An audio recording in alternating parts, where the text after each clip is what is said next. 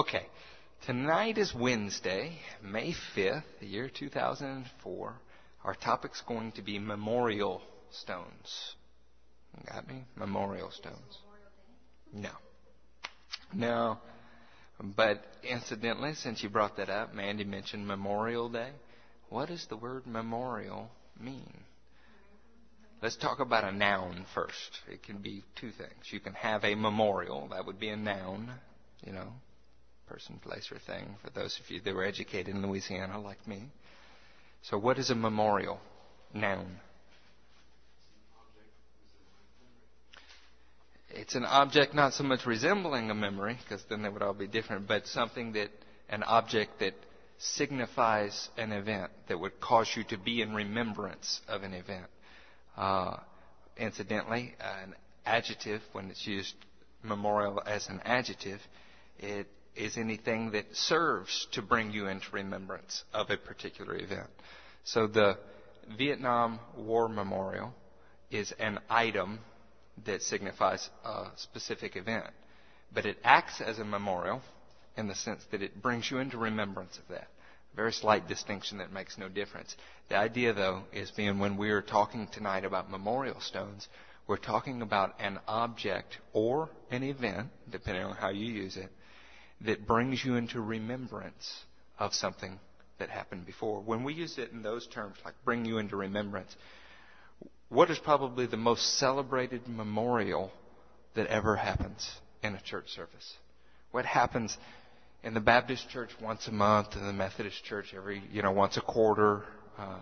Communion. Because that is really a memorial to something that was happening previous. When you do something in remembrance of it, you are commemorating it, or it is a memorial. Jesus told us to do this in remembrance of Him. In other words, the actual things, the actual communion instruments would be a memorial, and then the act of doing this would be a memorial service, right?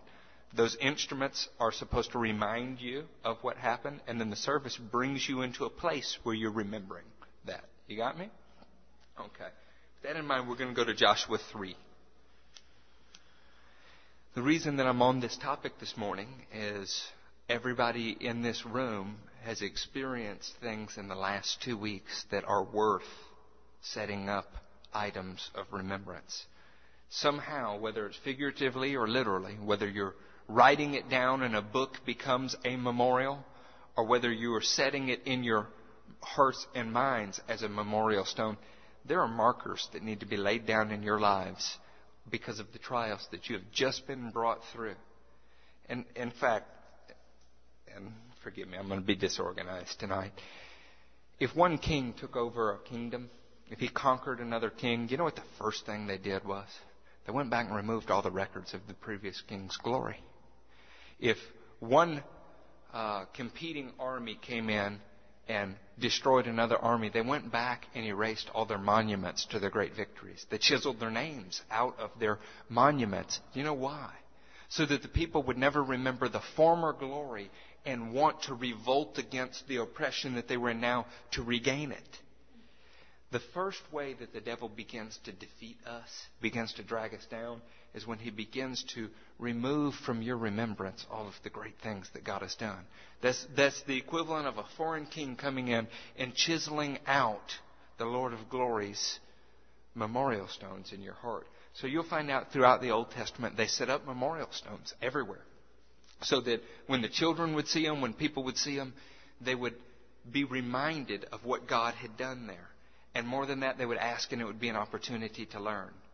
Y'all have heard me say before, even the shepherds recorded the events of their lives on their staff as a memorial, so that when they got into hard times, that thing that they were leaning on, that instrument that they had in their hands every day, reminded them of what God had already done. Well, when Jesus sells a house for more money than you asked for it, that's a memorial stone. When the object of your prayer for many months shows up in a service and is receptive, that's a memorial stone. When you're praying for a job, and not just any job, but specific job, and it comes through, that's a memorial stone. There are times that we say so motivated about prayer, and then when it happens, it's like, oh well. We're guilty of Rhoda being at the door. They're praying for Peter to get out of prison. Peter gets out of prison, shouldn't believe it's happening. Except it's not that we don't believe it's happening. It's like we're indifferent. Guys, we ought to throw parties about the things that have happened in our life recently. And here we are on a Wednesday night. And I don't mean this to be convicting to anybody because it's true of me. We're tired and we're apathetic. You need to be here. You want to be here. But at the same time, you could also just go crawl in bed and be fine. This ought not be the case. We need to force our flesh into line with our spirits. And the Spirit is telling us, set up a memorial stone. The Lord has done great and marvelous things in our lives. Awesome things that if you read about in somebody else's life, you would call a miracle. But because it happened in our lives, it's just part of life. See, we need to get the right perspective on this. Books are being written about these things in heaven. The ongoing book of Acts is recording these events that have happened in our lives in the last few weeks, and it's because they're noteworthy. And yet we just slip from one day right into the other as if every day's just the same. We can't. The kind of things that have happened. I found myself talking to a gentleman who was here last week about y'all's child, Bethany. And all of a sudden it occurred to me this child had been healed. We're talking about a living, breathing, walking miracle. How many days go by without us even thinking about that, though? That I prayed for Judah, my son, and got exactly what we prayed for. That we were asking for God to speak to us, and somebody prophesied and hit it nail on the head for us to move here. We forget about the memorial stones in our lives. We need to do whatever it takes to preserve those. Some of you diary, some of you don't. I understand that. Diary, is that not? Journal. Some of you journal, some of you don't. You need to make it a point to remember the good things God has done. And you know what? When you get discouraging phone calls from relatives, when Sanballat lives across the street, when you're at work and everybody's raining on your parade, you need to run down the task menu in your life that shows all the things that God has already done, and it will pull you out of the doldrums that you are wallowing in. And you know what? All of us get there. Somebody asked me yesterday, "Are you all right, Eric?" I said, Yeah, I'm all right. Well, obviously, I didn't look all right, or they wouldn't have asked. I didn't even realize it. I seemed down. That's not okay. And it's not okay for somebody to say, "Well, that's just the way Eric is." Well, Eric's a work in progress, and that needs to change. I didn't even realize that was the case. But the way that I stop being down is I start thinking about the good things God has done. Now, is it a surprise to anybody in here that we teach 3 messages on spiritual warfare and then we have a week of unmitigated hell? It shouldn't be a surprise. Whatever we preach, we will have to practice. That's why we hung that sign up there, is to remind us of that. We will get a chance to live out the ideals that we boldly proclaim. And you know what? If it turns out that we do not live out the ideals that we boldly proclaim, we're no better than the churches that we make fun of. Because that's what happened. At some point, they stopped sincerely believing and just started to recite. We can't do that. Y'all in Joshua 3? An awesome event happened in Joshua. Okay, and I've taught about this from a billion different angles. And I don't know if I even have the capability to read this chapter tonight in the time frame without teaching you everything I know about it. But I'm going to try to get beyond the event and to the memorial stone. That's where my goal is. Oh, I know it's warm in here and, those kind of things. Consider that there are people meeting in underground churches right now around the world for fear of their life, but they love Jesus enough to risk it and do it. And you know what? They're holding handwritten copies, if they're holding anything, of the Bible. And they're sharing maybe the book of John that it took somebody smuggling into them and copying. And if they get caught, they'll die. Think about that. As we give an hour to the Lord right now, y'all think about that. There are places that this is not so cheap, that this is not so easy. There are places in the world that they'd pull your arms and legs off just for sitting in these chairs. This is important. Early in the morning, Joshua and all the Israelites set out from Shittim and went to the Jordan, where they camped before crossing over. After 3 days, the officers went throughout the camp, giving orders to the people. When you see the Ark of the Covenant of the Lord, your God, and the priests who are Levites carrying it, you are to move out from your positions and follow it. Then you will know which way to go, since you have never been this way before. But keep a distance of about 1,000 yards between you and the ark, and do not go near it. The 1,000 yards is a certain number of cubits. That's interesting. It's a shadow and type. But that's not what I want to teach tonight. I do want to point out this thing, though. What did it say? You need to watch the ark of God so that you'll know when to move out, since you've never been this way before. Number one, if we're going to talk about a faith journey, it's going to take you somewhere you've never been before. Otherwise, it's not faith. As long as you're walking by your sight, knowing what's going to happen, knowing where to go, how to turn, and all, you're still leaning on the arm of the flesh. As much as you get found by Jesus, you need to feel lost in this world, letting Him lead you through it, as an alien, as a stranger in this place.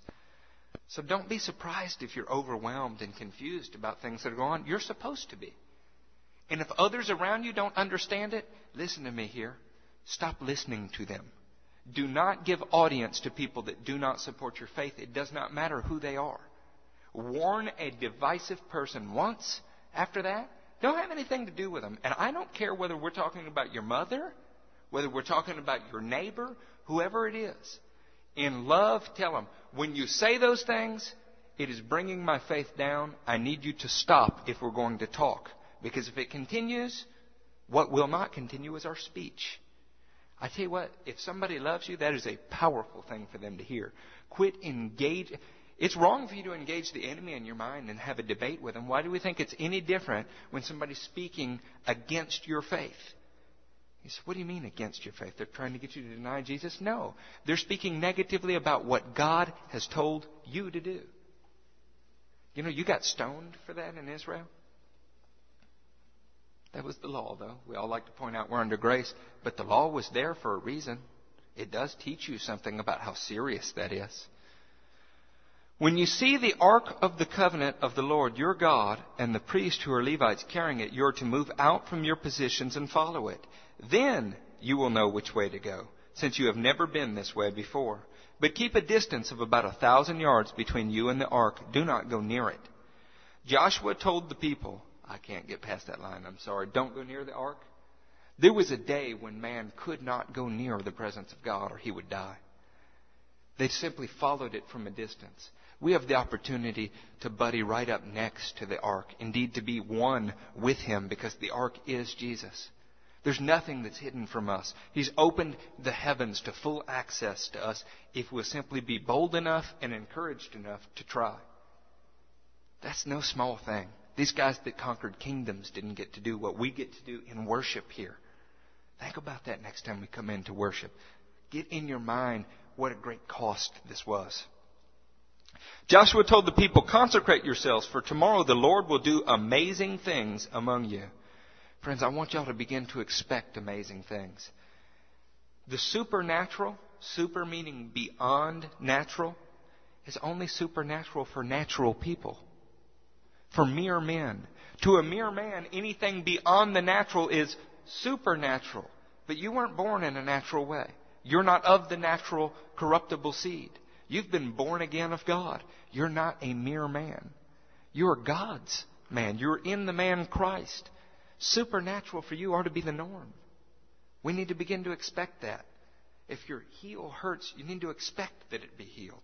If your child is sick, you need to expect that your child is well.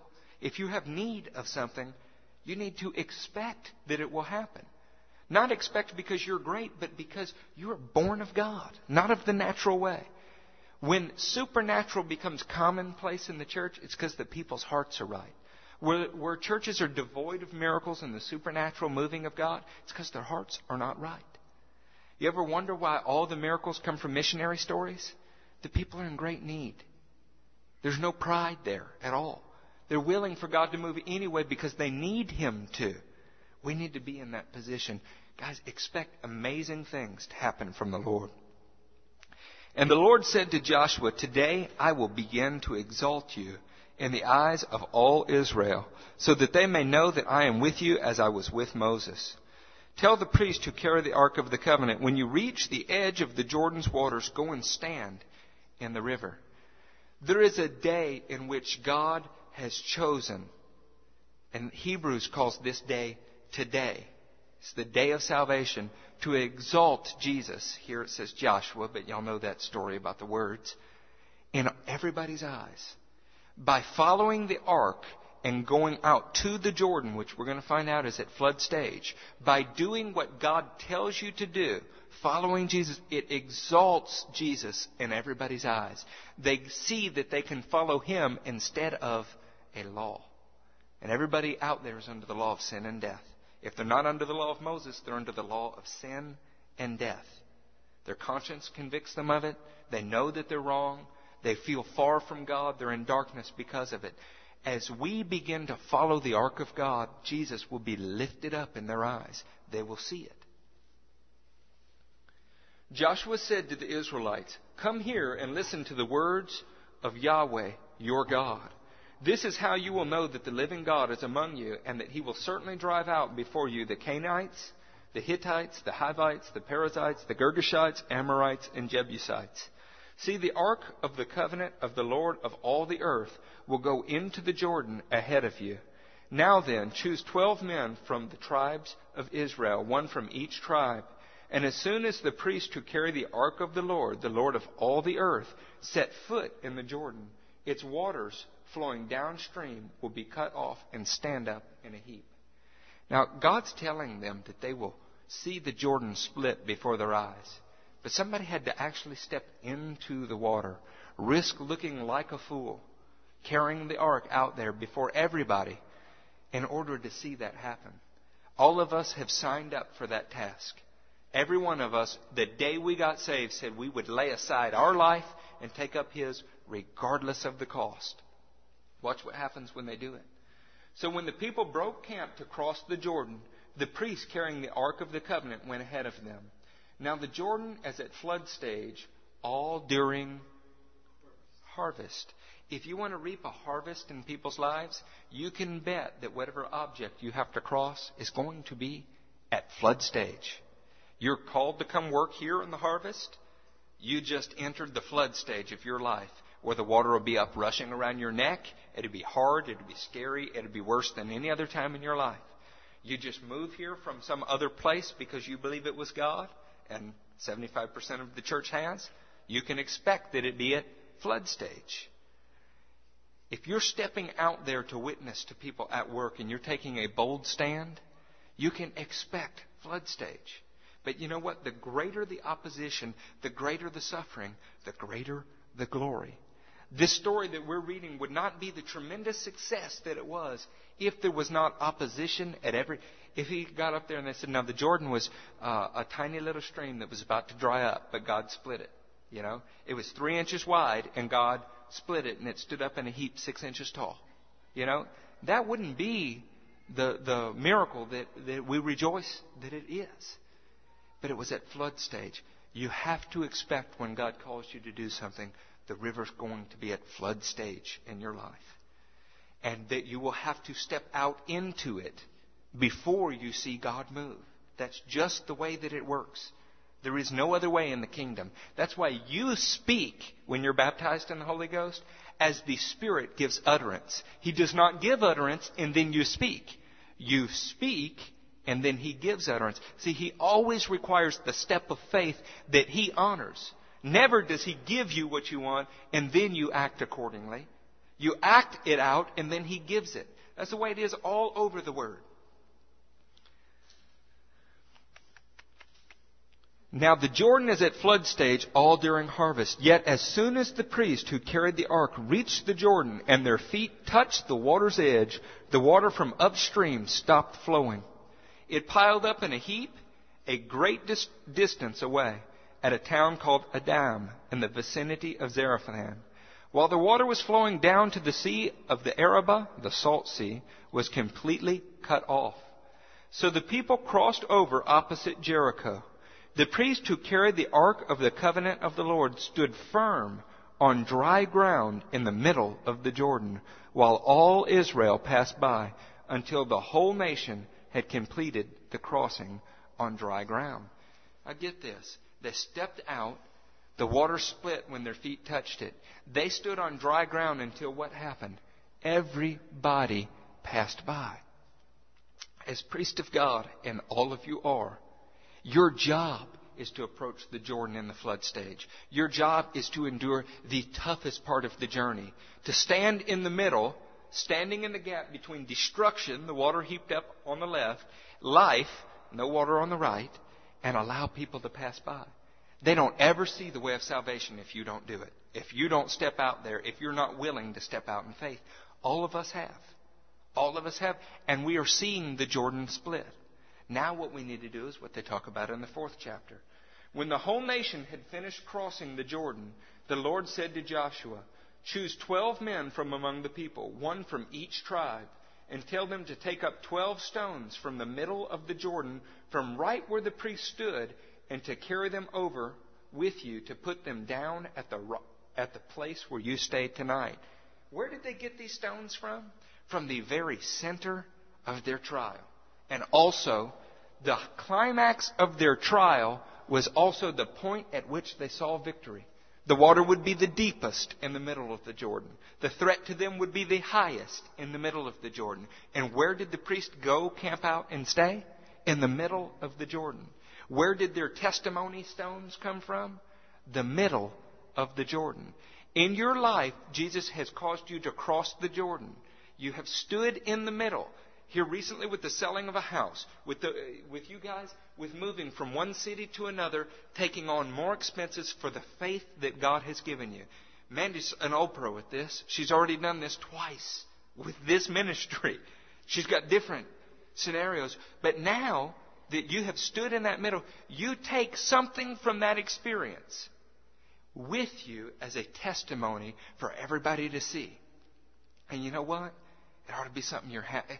Think about this. A young man named David goes out and he faces a giant named Goliath. Were those odds overwhelming? Yeah, they were, weren't they? Did Goliath fall down immediately? He threatened him. He said, "Son, I'm going to feed you to the birds of the air. You think I'm a dog? You come out here with a stick and some rocks?" When David killed him, when David stood in the middle of the Jordan figuratively, what did he do? He took something from the middle of the Jordan with him. He took that Philistine's head. He cut off his head with his own sword. And he left it there, right? No. He carried it with him. 3 days later, he's standing before a king, and you see him holding the Philistine's head as a trophy, as a memorial to what the Lord of all the earth had done in his life. Sometime as Christians, as much as we're not allowed to just cling to the past, we do need to have memorial stones. We're going to find out that the priest had them on their garments, one on each shoulder, had them on the breastplate. They even made their decisions based upon the memorial stones. Guys, you need to be standing looking at the next Jordan that you have to cross. Look at your left shoulder, your right shoulder. See memorial stones that remind you of what Jesus has already done. Then on this breastplate of righteousness that we've taught you about, you need to take a deep breath, ask God to strengthen your heart, look down and see memorial stones on the breastplate so that you have the strength to soldier on and to do what Jesus called you to do. Quit throwing away your victories. Now, you can't cling to them as some, prideful person about all that God did in the past as if you don't have to do anything in the future. But at the same time, how ignorant is it of you to forget everything that God has done in the past as if it's no use to carry you through the future? When God does something awesome in your life, it's worth remembering. You know what? It's worth stopping what you're doing and rejoicing about. Don't just go from some victory into the next day as if it is a common thing. You know how many people there are out there that have stepped out in faith and failed miserably? That stuff happens all of the time. When you see victory, write it on your heart. Write it on your shoulders. Carry it around with you to take you through the next battle. Stop and bask in the radiance of His glory shining upon you. Don't just break out of jail, like Peter did, or Paul and Silas did, and then forget what happened. How could we be depressed or upset on the verge of such victory that God has given us? Well, it was hard fought. Well, yeah, but you won. Nobody after 4 quarters of a football game that has one more point than the enemy complains about how hard the game was. It's a W or an L. Why do we do that in the kingdom? When God gives you victory, rejoice in it. Cling to it. Expect it again. Get a taste for it. Look for the Lord to do amazing things. Be willing to rush out into the Jordan, stand in the middle that others might pass by. And when you see it happen, pick up something that will remind you of it and carry it with you the rest of your life. See, that's why Jesus said, do this in remembrance of me. Every time you take the communion, you should be remembering the grace and victory that man has ever known. And as you carry that with you, Paul said he carried around daily the death of Christ in his body that he might bring the life of Christ to everybody else. See, it produces life. We're still in Joshua 4. So Joshua called together the 12 men he had appointed from the Israelites, one from each tribe, and he said to them, go over before the ark of the Lord your God into the middle of the Jordan. Each of you is to take up a stone on his shoulder, according to the number of tribes of the Israelites, to serve as a sign among you. In the future, when your children ask you, what do these stones mean? Tell them that the flow of the Jordan was cut off before the ark of the covenant of Yahweh. When it crossed the Jordan, the waters of the Jordan were cut off. These stones are to be a memorial to the people of Israel forever. Forever. They weren't supposed to forget about them in a year.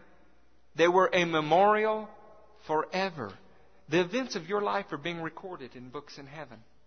The things that Jesus has done for you in the past 12 months ought to carry you through the next 12 months. You need to rejoice in this. When we write a newsletter, it's going to say the memorial stones. And I'm going to be a paragraph that teach about that. And then we're going to list them. Because this will encourage the children. I say children in quotation marks. It will encourage people who are watching your life to find out what's going on. It'll encourage them that they can make it through their Jordan. It'll encourage them that there is, not for us, God is succeeding. It's not us. We're not patting ourselves on the back. Matt and Cass didn't sell that house because they're great salesmen, although Matt's a great salesman. They sold the house because Yahweh sold the house. You guys are not succeeding. You're not making it over there because you are financial gurus. You're succeeding because God called it and you're being obedient. Mandy may be zealous, but she's not succeeding at work in her witness just because she's zealous. It's because it's the leading of Yahweh. Y'all, we need to remember these things. It's worth it. People set up memorials to things in their lives, but you know what they usually are too? The scars.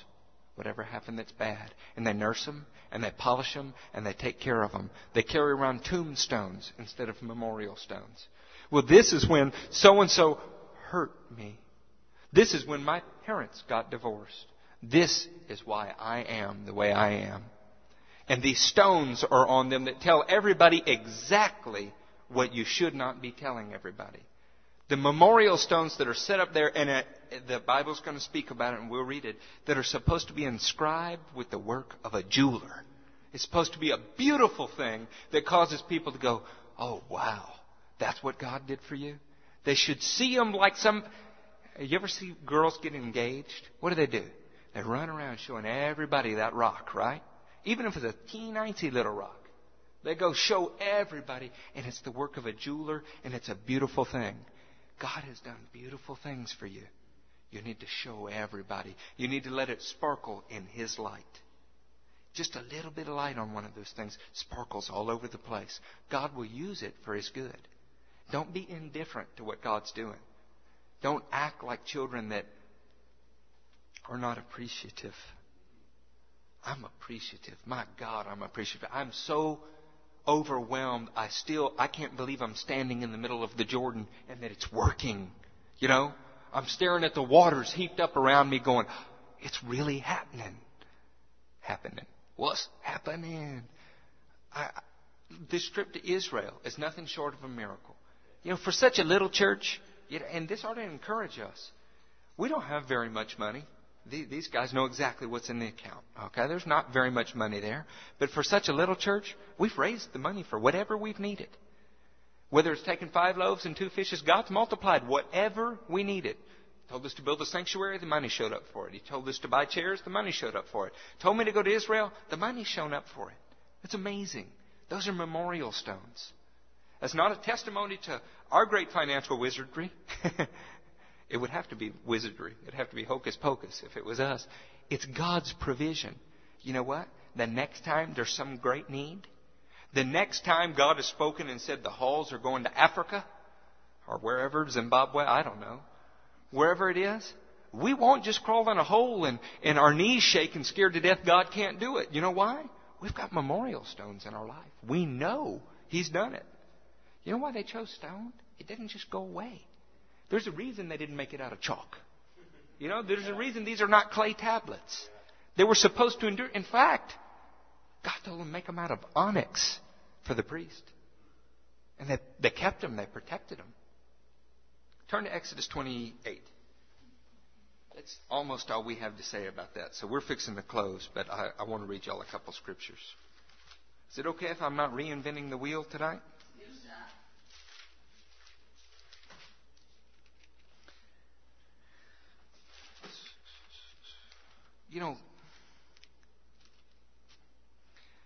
We know that God's not impressed with numbers.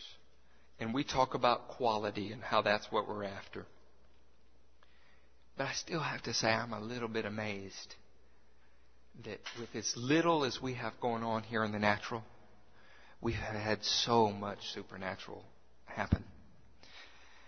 With as little as we have going on here in the natural, that we have been given such superb revelation in the last few months. Parables that I've studied all of my life, I've understood. Things that have been a mystery to me have been revealed. Y'all, these are memorial stones. I confess there's some things about the millennial reign that I still don't have quite worked out, Has that surprised y'all? There's a lot about the Bible I still don't have worked out. And you know what? I'm not worried about it or intimidated about it in the least little bit. Because Jesus opened up those parables in Matthew divinely. I know He will open up the next ones. That's a memorial stone. Figuratively, I've got Goliath's head in my hands, glancing down every now and then, going, wonder who the next enemy is going to be. Hey, you see this? Everybody see this? This is what God does to those that oppose us. That needs to be our attitude. Preston Cole said one time, quit telling God how big your problems are. Start to tell your problems how big God is. That only happens when the memorial stones are in your life. When you realize it. When you're thinking about it. When the Bible says whatever's good, whatever's excellent. If anything is excellent or praiseworthy, think on such things. It's talking about thinking about the memorial stones in your life. I wish I had a quarter for every time I said memorial stones tonight. Even I'm getting wearisome with that. He's talking about the great events, the testimonies of your life. Y'all in Matthew 28? Exodus 28. I got off on a Matthew subject. I'm sorry. Have Aaron your brother brought to you from among the Israelites along with his sons, Nadab and Abihu, Eleazar and Ithamar, so that they may serve me as priest. Make sacred garments for your brother Aaron, to give him dignity and honor. Now, y'all think about that. When we see churches today wearing their, collars and their robes, or these days in some of the African American dominated churches, Holy Spirit dominated churches with high African American populations, I've noticed the pastors are blending the two. It's a 3-piece suit that looks more like a robe. The coat comes all the way down to the knees and vibrant colors. When we see that, we tend to kind of turn up our nose, don't we? Because it's pomp and pageantry, and that's not something that we've been taught to appreciate. But why did Aaron wear this garment, did that say? To give him dignity and honor. That's interesting, isn't it? As I began to kind of tussle with that in my mind and say, so which is it? Do we wear clothes? Should I go get a Pope hat to give me dignity and honor? You know, should I show up with a collar here tomorrow for dignity? You know what? We're clothed with Christ. That's where our dignity and our honor comes from, because we are clothed in Him when we act like Him. First came the natural, then the spiritual. Whereas Aaron literally wore stones on his shoulders, we're fixing to read. You guys wear them figuratively. Whereas they once bound their hands with the tefillin or the phylacteries, and they put it in a box on their head to show that the Word was on their mind and in their hearts and on their hands. Now, it literally is inside of us in a spiritual manner. You understand? That's the dignity. And I'm not making fun of anybody's dress. I don't care. Except the Pope. I do that regularly, and it doesn't bother me a bit. The other pastors out there that are wearing dresses or whatever it is that they're wearing, that's okay. Whatever they think they need to do, I'm satisfied with being clothed with Christ, though, because that brings dignity and honor from whom? From Jesus and those that love Him. Tell all the skilled men to whom I have given wisdom in such matters that they are to make garments for Aaron for his consecration, so he may serve me as priest. These are the garments they are to make: a breastplate, an ephod, a robe, a woven tunic, a turban, and a sash. They are to make these sacred garments for your brother Aaron and his sons, so that they may serve me as priest. Have them use gold and blue, purple, and scarlet yarn and fine linen. You might want to take a stab at that. It repeats it about 4 times, but I'll get it out of the way for you. Have them use gold, divinity. Have them use blue, heavenly. Have them use purple, royalty. Have them use scarlet, redemption, yarn. Make the ephod of gold and of blue and purple and scarlet yarn and finely twisted linen, the work of a skilled craftsman. It is to have 2 shoulder pieces attached to 2 of its corners, so that it can be fastened. Its skillfully woven waistband is to be like it, of 1 piece with the ephod, and made with gold and with blue and purple and scarlet yarn, and with finely twisted linen. Take 2 onyx stones and engrave on them the names of the sons of Israel, and order of their birth, 6 names on 1 stone, and the remaining 6 on the other. Engrave the names of the sons of Israel on the 2 stones, the way a gem cutter engraves a seal. Then mount the stones in gold filigree settings, and fasten them on the shoulder pieces of the ephod as memorial stones for the sons of Israel. Aaron is to bear the names on his shoulders as a memorial before Yahweh. As a memorial to who? What is a memorial?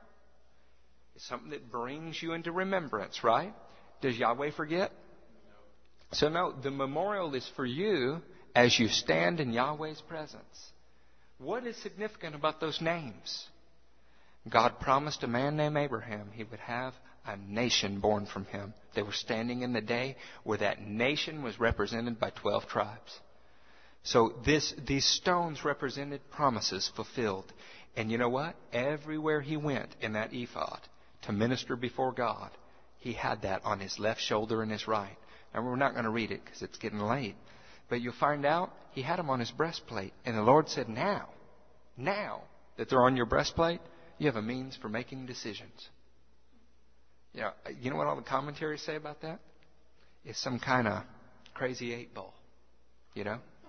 That's literally.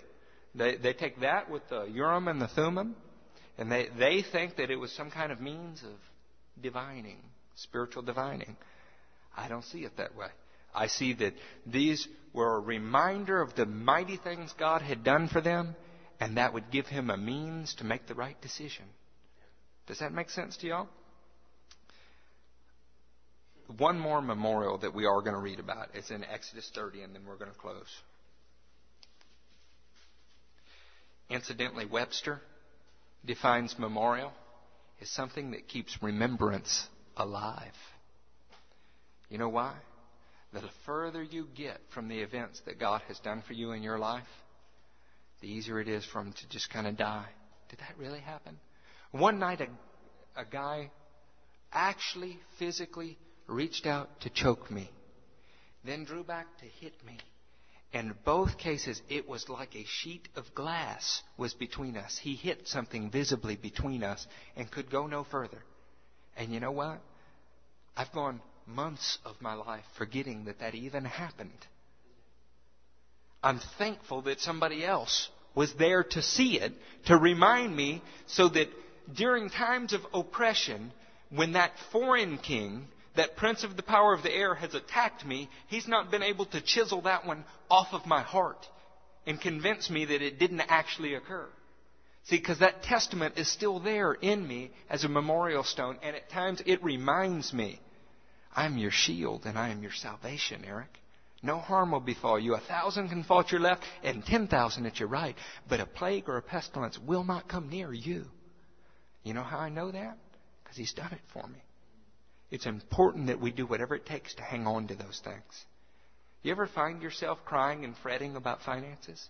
How many times has He already delivered you in the financial realm? Yeah, but this time's different. Why? Did God change? Then it's not any different. You know? How many times do you find yourself wanting to despair, and then you think back, and it's a situation you've been delivered from before? You say, but yeah, I'm here again. He's going to get weary in rescuing me. We serve a God that doesn't slumber or sleep. He's committed to not let the sun smite you by day, nor the moon by night. He will preserve your going out and your... That's the first scripture I ever learned. I was 7 years old. I learned Psalm 121. It's a good psalm to learn. You're not going to look to the mountains for your help. You're going to look to the Lord, the maker of the heavens and the earth. Don't forget all that He's done for you. It'll carry you through in your very darkest hour. There was a time period of a few months in my life where I felt like literally every Christian I knew had given me the proverbial left foot of fellowship.